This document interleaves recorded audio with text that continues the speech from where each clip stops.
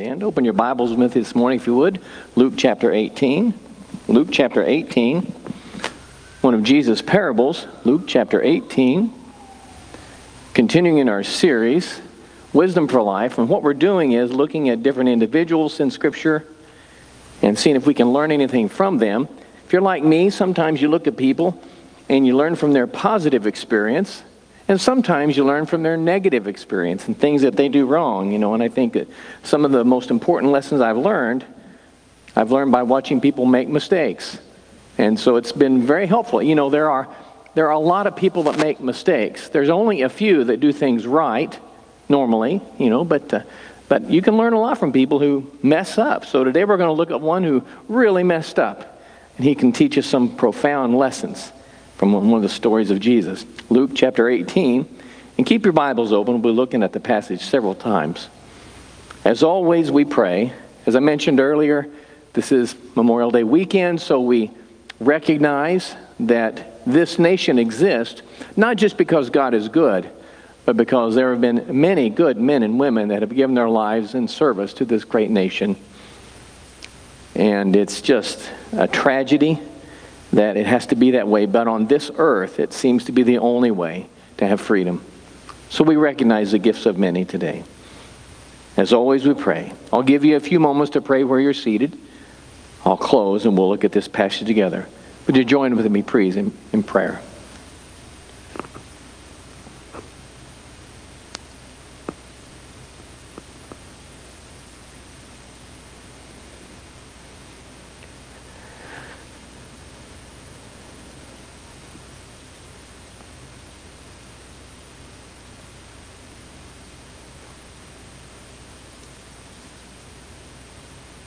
Heavenly Father, we gather again in worship to recognize your role in this life.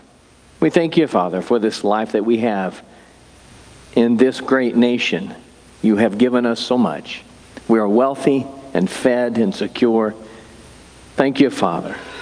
You have used the sacrifices of many to bring us to where we are.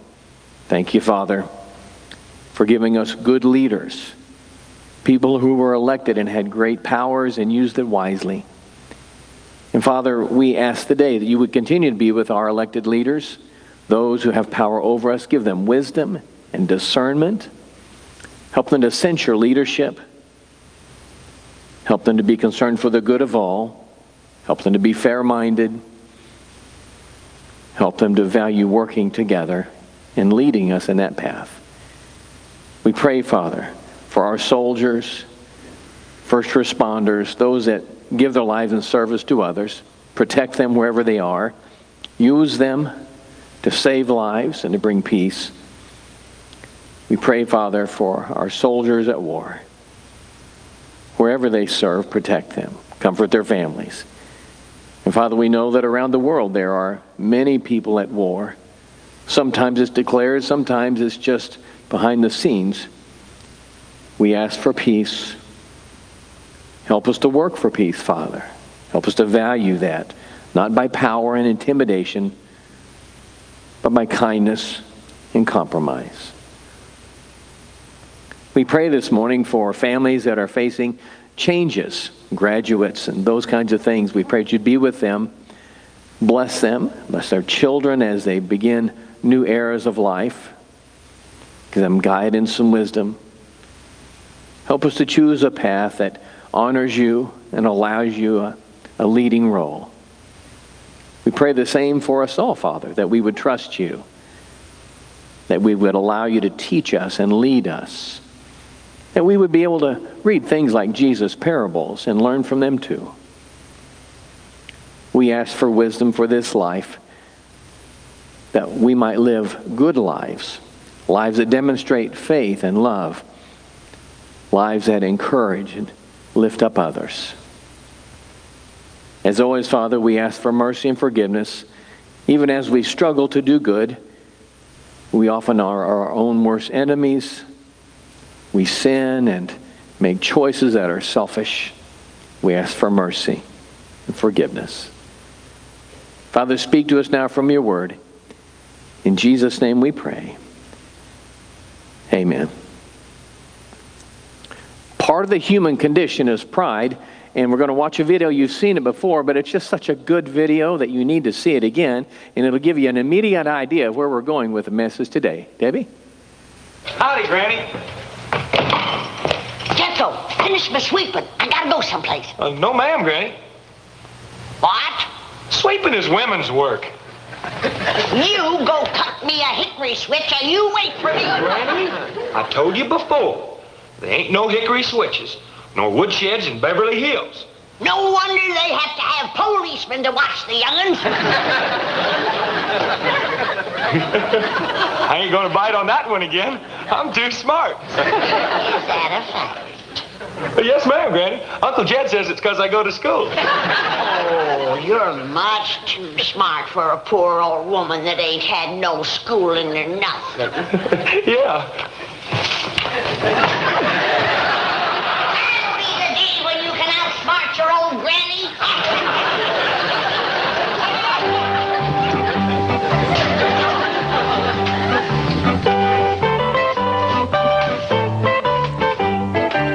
I told you it was good, right? I never get tired of that scene. When I was a kid and first saw that, I understood the message. Don't mess with Grandma, but also be careful that you don't think too much of yourself. It's a lesson we all have to learn, and sometimes we forget. This is one of those lessons that you sometimes learn by watching some people who are truly humble, and then sometimes you learn by watching someone who isn't. What we're going to do today is look at the way religion affects us. You know, there's a certain twist that happens in our minds when we get religion. My dad called it going to seed on religion. And you know, when grass goes uncut, it gets too tall and goes to seed, and it's kind of out of control. And my dad had that phrase, she's gone to seed on her religion, or usually a guy. And what that meant was they started feeling kind of uppity because they went to church a lot or spoke about Jesus and things like that. So today we're talking about going to seed on religion, or maybe just letting our religious faith teach us a lesson that we shouldn't learn and sometimes need to consciously reject. The idea that we're Christians and therefore we're better than other people. Nothing could be further from the truth, and you know that. So today we're going to look at a story that Jesus told. Follow along with me if you would. In Luke chapter 18, I'll read verses 9 through 14. One of the parables of Jesus. And Jesus also told this parable to certain ones who trusted in themselves that they were righteous and viewed others with contempt. Two men went up into the temple to pray, one a Pharisee and the other a tax gatherer. The Pharisee stood and was praying thus to himself, God, I thank thee that I am not like other people, swindlers, unjust, adulterers, or even like this tax gatherer. I fast twice a week. I pay tithes of all that I get. But the tax gatherer, standing some distance away, was even unwilling to lift up his eyes to heaven, but was beating his breast, saying, God, be merciful to me, a sinner. I tell you, this man went down to his house justified rather than the other. For everyone who exalts himself shall be humbled, but he who humbles himself shall be exalted. You know the story. This is just one of those stories that you've heard. And so today you're going to learn what you already know, and maybe it'll stick. And the kicker is Jesus made it clear what he was talking about. Sometimes when Jesus told parables, he let us figure it out for himself. But this time, look at verse 14 again if you would. Jesus explained what the point was. I tell you, this man went down to his house justified rather than the other. For everyone who exalts himself shall be humbled, but he who humbles himself shall be exalted. I guess we need to look at verse 9 again. He also told this parable to certain ones who trusted in themselves that they were righteous and viewed others with contempt. So Jesus was dealing with a group of good people, and they were the good people. They went to synagogue, they had all these religious things, they gave offerings, they prayed in public and all those kinds of things. And Jesus perceived that there was something wrong with this group of people. And of course it was a parable, but he had been in this situation. A parable is nothing more than a story that's based on truth. This is what this is. So a little closer look. Interestingly enough, tax gatherers were the lowest of the low. Other than the lowest level of servants in that culture, tax gatherers were the worst. They were sinners, no doubt. They weren't good people. They were liars and thieves. As you know, what would happen was the Roman government would come in and they would take over, and it was very oppressive. And they would want tax gatherers because taxes were, of course, the way the government made money. 80% tax rate in that culture at the time. So you can imagine when the tax man comes, what you felt about him.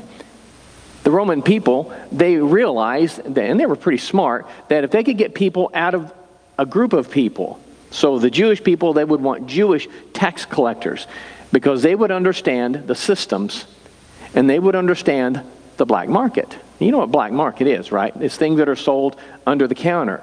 And that was alive and well everywhere because everybody knew that taxes were everywhere. So if you could make money on the side and keep money going on the side, then you wouldn't have to pay taxes on everything. So they would hire a tax collector out of that culture because that guy, always a guy, that guy would always know the black market and he would know where the money was. And they hated them for that. If a guy owed $100 in taxes, the tax man would collect $150 and pocket the rest. And that was the way they made their money. The government didn't care if the tax gatherer did that. He had force of law behind him, often traveled with soldiers. And he hated and was hated. Everybody was his enemy. The tax gatherer would not go into worship because he knew he would be thrown out. No one liked him. So Jesus threw a twist here. When the tax gatherer went in to pray, everybody thought, what? No way. But he also told the other part of the story that they agreed with. The publican, the Pharisee, the good guy, went in, he was praying. He looked up to God and prayed, and that's the way they prayed, by the way. Now, you and I don't pray that way. Have you ever thought about why we bow our heads in prayer? When we bow, we are showing submission to God. You don't just look him in the eye because you are not worthy. And this is based on that old understanding, and I've talked about this before. In ancient cultures, when a commoner went in to talk to the emperor or king or whatever, he would get permission. He would go in, he would grovel, else he would die, literally. And he would humble himself, and you would show this by lowering yourself and oftentimes getting on the ground and bowing before them. And when you would talk, you might raise your head just a little bit and look like this, but you would never look him in the eye. And you would never stand up straight because that would show a rejection of authority. So isn't it significant that in this parable, Jesus told the story of the tax gatherer who wouldn't even look up? They're contrasting. Jesus wanted people to understand that he had been to synagogue. He had been in the temple. He saw what was going on. And the rich guys, the good people, they were known and they prayed. And when they prayed, they didn't bow and they didn't close their eyes. Instead, they stood proud, stood tall, because real men do that sort of thing. And when they stood proud and stood tall, they looked God in the eye. Yeah, it's exactly what they were doing. The symbolism was, okay, God, listen to me now, commanding attention. You see, there's a certain thing about authority and power there going on. And if you haven't sat through Sunday school enough, you may not catch it. What was going on was this Pharisee was rejecting God's authority over him and showing that they were equals. Think about that. When you pray, do you see yourself as an equal to God? When you pray, do you look at God in the eye? Or do you bow? Well, you know. And he prayed, God, you know I'm a good guy. And I paraphrase here. I'm a good guy. I do all the good things. I mow my yard. I pick up my dog poo. I'm a nice guy. I give offerings. I do everything right. And he was right. He did those things. He was one of the good people. What he doesn't include in the parable is, and I follow people around and I pick at them because I'm a pest. And because I think I'm better than everybody else, I make everybody else's life miserable. Now, he wouldn't say that. But that's what Pharisees did. Their job was to make other people aware of the fact that they weren't good people.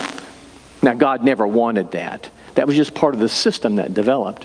Pharisees were commoners to some degree. They weren't necessarily professionals, but they were accomplished.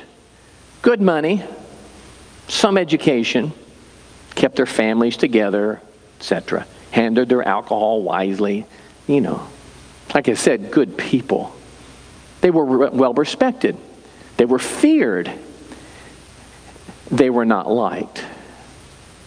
They were hated because they pushed people down. So Jesus told a story, and he prayed to God and all those kinds of things. And then to contrast, the tax gatherer, and you already know what everybody thought of them, he wouldn't even look up. He just bowed and he didn't, beating the chest. That's something that ancient cultures do. In fact, as if you watch the news sometimes, you'll see in Saudi Arabia or Iraq or Iran, sometimes they will still do that. It's a sign of mercy, a sign of pain, a sign of emotional anguish when they hit themselves in the chest. They still do that. And when he did that, he was showing, God, I'm a sinner. He didn't look up because he knew he couldn't look God in the eye. Everybody knew the end of the story. The end of the story was, and this is the way they wanted to hear it, the end of the story was the Pharisee would be honored and the sinner would be thrown out on his rear end because sinners don't get to pray. But that's not the way Jesus told the story. In fact, it's one of the reasons that Jesus told great stories was the story surprised people. They did not end correctly. So verse 14 is the ending. Again, look at that if you would. I tell you, this man went down to his house justified rather than the other. For everyone who exalts himself shall be humbled, but he who humbles himself shall be exalted. Like I said, Jesus was talking to a group of people who needed to hear this, and they were righteously offended. They knew he was talking to them. How dare Jesus? Interestingly enough, Jesus did not defend the tax gatherer, did he? Didn't whitewash anything. The tax gatherer was a sinner. But so was the Pharisee. And that was the point. Everybody's on the same level. Whether you're religious or not, whether you got all your P's and Q's and boxes checked and you got the rules memorized and you got your act together, that doesn't necessarily mean you're better than anybody else. And you need to be careful. When you go to God, remember your place. You do not approach God as an equal. You are not. You don't get to claim being better than anybody else. If anyone could have, the Pharisee could have. But Jesus called him out. One of the problems with self-righteousness is that it has the power to distort and destroy your faith. It has nothing to do with what you believe and everything to do with who you are and how you think about yourself. You see, it's an attitude. It's a heart thing. So Jesus had a reason for telling this parable. On screen are some ideas that give us some pause. When self-righteousness roots in your life or others, and it can come at any time. It may surprise you sometimes. You can be perfectly humble, or you think, and then you're not. And you can feel pretty good and not really worry about it and be kind of selfless. And sometimes you can be very humble. And then sometimes something happens and you catch yourself and you say something and you go, wow, where'd that come from? And maybe you're not so humble. At that point anyway. So here's a corrective. So on screen are some things that we need to watch. One of the things that self-righteousness does, it leads to self-deception. You really can believe that you're better than other people. Think about it. Think about the contrast between the people in the parable. The Pharisee who got it right, handled his money correctly, put in his 50 or 60 hours a week, loyal to his family, etc., did everything right, went to church, blah, blah, blah. And then the tax gatherer, the worst. And yet, Jesus called him out. you've noticed that Christians tend to be difficult. Tammy and I were watching, we buy movies out of the $5 bin at Walmart. I don't know about you. We don't subscribe to any service or anything like that. Mainly not because we're good, but because we can't get that stuff out where we live in the country. In the sticks, you don't get internet stuff. So anyway, we buy movies out of the $5 bin at Walmart, and they're not very good, but they're $5. Anyway, we were watching some previews of an old movie, and I don't remember the name of the movie or anything, but in the movie, in the preview, the guy was a Buddhist. And he was an ex-drug addict, thing like that. So Buddhist was just a label he wore. But he turned into kind of a horse's hind end at some place in the movie, and it got violent. And someone said, "We thought you were a Buddhist." He goes, "Well, I am, but you brought out the evangelical Christian in me." And he was mean. And so, we say that because, and it was funny, Tam and I bust out laughing because, yeah, we've been in ministry 40 years. We know that, right? And you and I know that Christians, regardless of the Savior that is within us, if we're not careful, we can be as mean-spirited and petty and vicious as anyone, even though we have all the right beliefs. You see, it's not a head thing, is it? It's a heart thing. And your heart can be deceived. If you get everything right, you do the right things, you live a good life, you keep your morals together, you keep your passions under control, you handle your money wise, you go to church, give offerings, you're a good person. It's easy to think you're better than you fill in the blank. Those people, whoever those people are, sometimes they look like you, sometimes they look different, sometimes they talk like you, sometimes they don't. Those people are us. And the fact that you follow Jesus, it may mean that you've got your life together, but it doesn't mean you're better than. So it leads to self-deception. Another thing it leads to is it distorts our perception of others.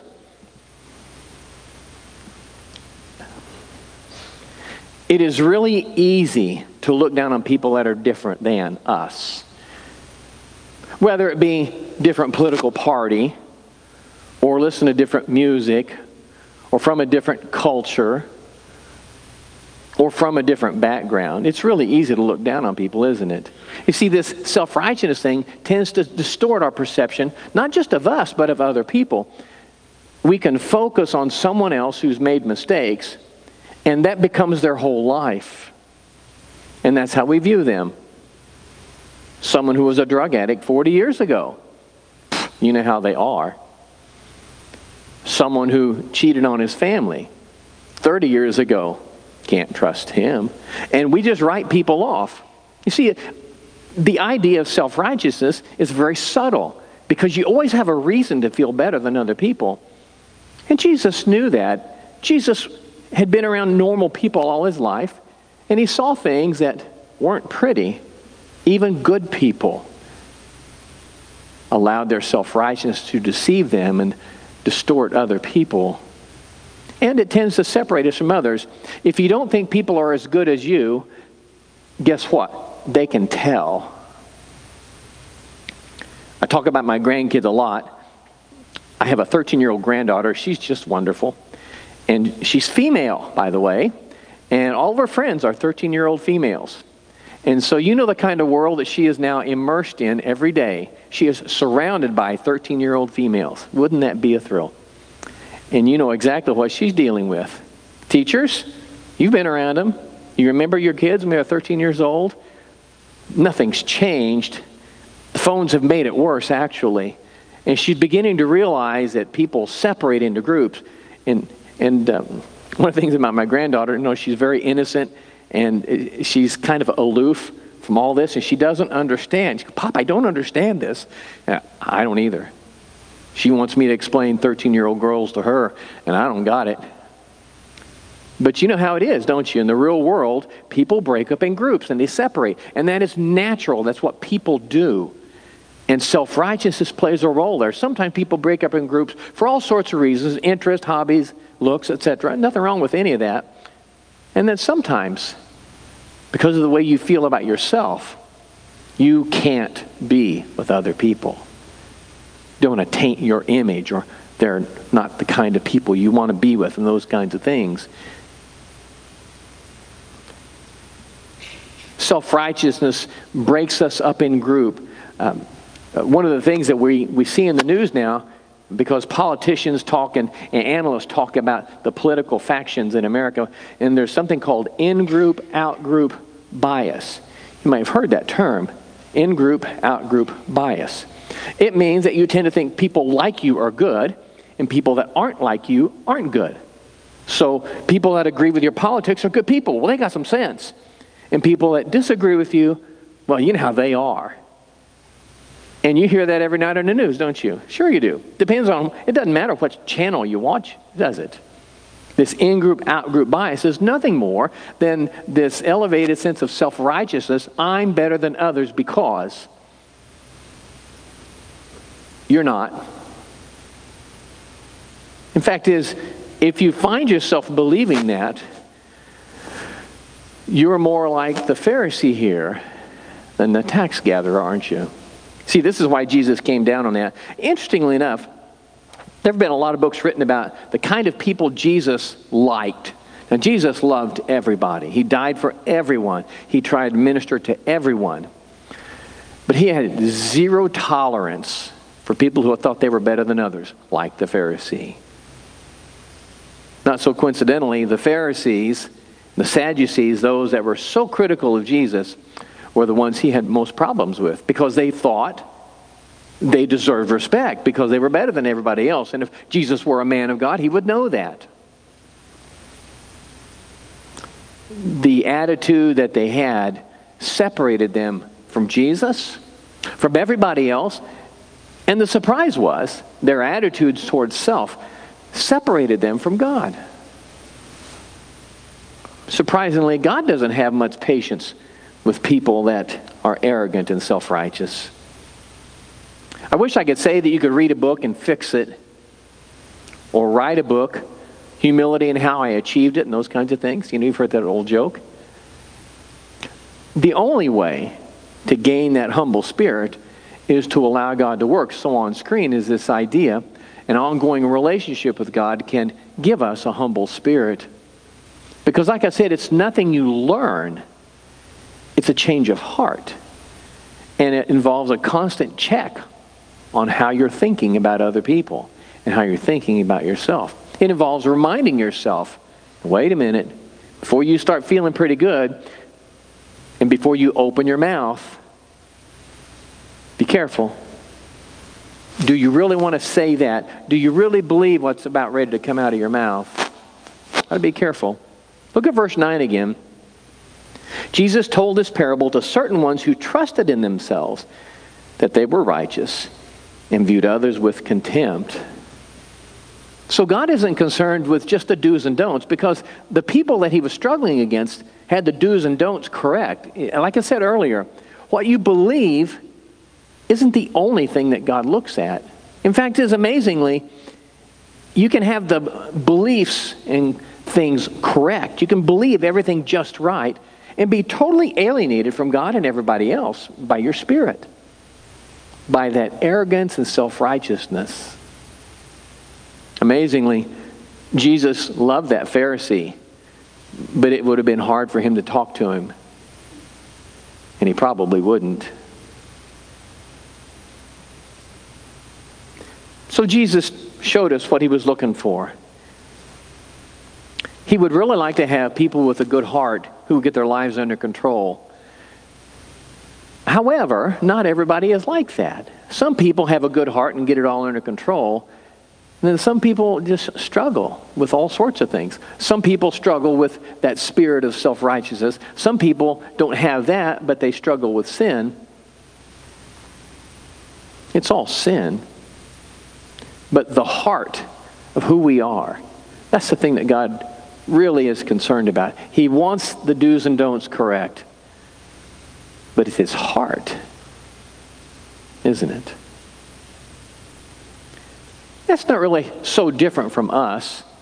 We like people to be accomplished and talented and attractive and all those things. But we've all been around those people, and if they're a little bit uppity or they look down on us, we sense that pretty quick. Doesn't take long. Most of us have a meter that reads that pretty quick, and if they're like that, we're not interested. What we really want is just somebody who accepts people. I was interested you and I both heard lots of reports about Tina Turner this week. She died. She sang great music and danced crazy and all those kinds of things. And one of the things that was said was she just seemed to love everybody. She just loved people. No one said she was perfect. No one said she was without sin. And she struggled against all sorts of things, all sorts of illnesses and addictions, all those things. But she just loved people, and so people loved her back. And she was remembered as a great leader because of that. Jesus was on to something, wasn't he? So on screen are some things we can do to gain that spirit of humility. And again, it doesn't come automatically, but it comes from you doing the hard work. First, avoid the tendency to demonize those that are different from you. So, think of someone that you encounter that's wildly different from you. Maybe that noxious neighbor with barking dogs, or your family member who rejects Jesus, or your family member that has opposite politics than you. If you catch yourself thinking they're stupid or they're not worth talking to, guess what? Guess who needs to work on that? It's you, not them. Are they perfect and flawed? No. They're not perfect. They are flawed. But you're not any better than they. You may be more rational, but you're not better than just because you think better. I know I've been humbled over the years a couple of times. Surprised, normally. I've learned the hard way to keep my mouth shut. And that was a hard one for me. But by the time I hit 40, I'd kind of gotten that under control. I still say dumb things, but I keep them to a minimum. And I had some opinions about some people in one of my churches, and I just didn't think this too bright. And I was so wrong. And over the years, I watched them and talked to them and heard them in Bible study talk, and I ended up thinking that some of those people were some of the wisest people I've ever been around. So, learn not to demonize others. It doesn't matter whether you like them or not. It doesn't matter whether they agree with you or not. They're not the enemy. And even if they are the enemy, they don't have to be the enemy. Enemy is a tenuous thing, isn't it? I've talked about my Californian contingent, my family that lives in California. We don't agree on anything. I'm serious. We like Jesus. The sun is hot. And other than that, we got nothing together. But we've learned, and we have to relearn often, to get together and love each other. It's not easy. And all of us have to work with that in-group, out-group bias. And all of us have to work against this demonization of others where all you people. And interesting enough, in my family's conversations, that phrase comes out. Well, you people. Well, guess what? As soon as you refer to people as you people, you have alienated yourself from them. And you have shown them what you really think. So another thing you have to do is be honest with yourself. The Pharisee stood up straight, looked God in the eye and prayed, and he was lying to himself. He really believed he was better than other people. And everything he said was true. I mean, he really did have his act together. But he was lying to himself because he said he was better than others. Be honest with yourself. Take stock of who you are. Review your actions during the day.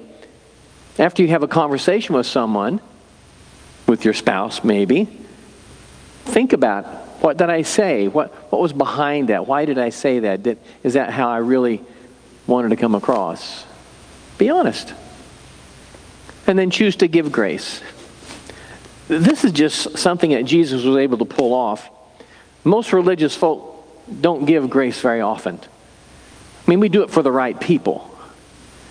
God wants us to give grace to people. Whether they're the right people or not is irrelevant.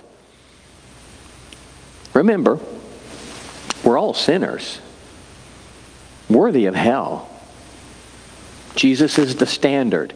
How do you measure up to Jesus? Well, you know. That's the standard by which you are measured. Perfection. right spirit, absolutely committed to God. That's the one to whom you are compared. So be honest with yourself. And when you deal with other people that haven't got it together, give grace. Everywhere you go are people that haven't got it together. Every day, I greet families at the child care. And it's a really interesting thing because we have about 65 families that I'll see every morning. Sometimes mom, sometimes dad, oftentimes grandma because she's the one raising the family, and so on and so forth. And some of them are a train wreck. And they just need grace. I cannot lecture them and correct them. And neither can you. We need to give grace. It means love them, accept them.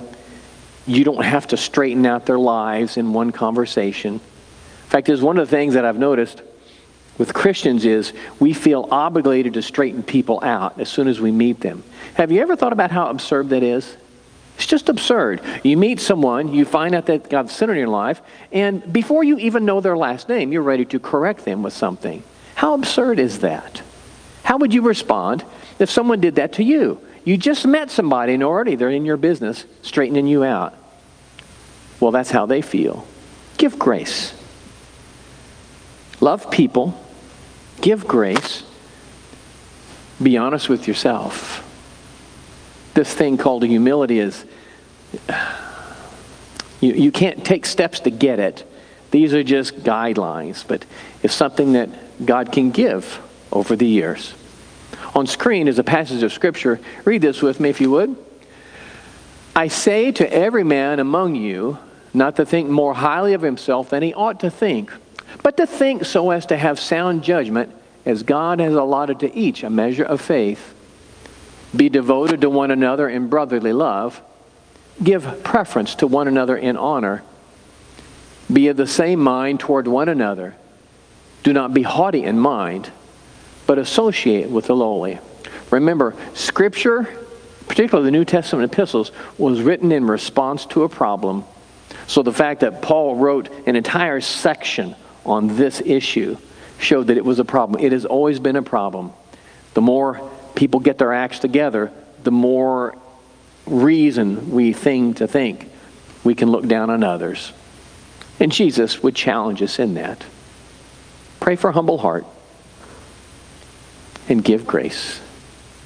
Nate's going to come and lead us in a hymn of invitation this morning. The invitation is to allow God to work on your heart, to let Him have sway with you, to learn to be honest with yourself, to choose to give grace to others. Won't you stand with me as Nate leads us?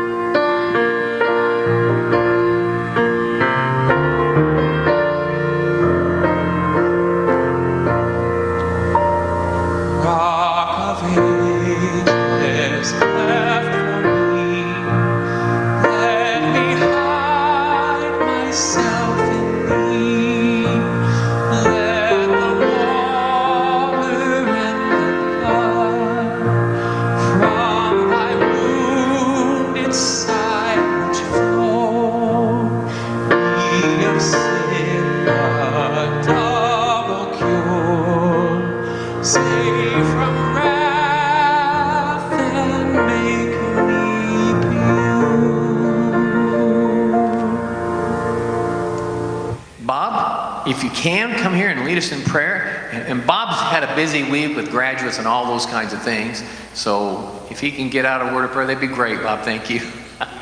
We'll see what we can do here. Okay, Father, be with us this week, today as we leave. Celebrate our graduates, grade school, high school, college, as they start their new chapters in life. Nurture them, help them, bless them, be with them along each step of their new life. Let us not forget the true meaning of this weekend, our Memorial Day, where we celebrate our loved ones that have passed. Let us not forget the true reason and those that gave the ultimate sacrifice so that we can have the freedoms and enjoy our lives as we know them today. We do all this in Jesus' name. Amen.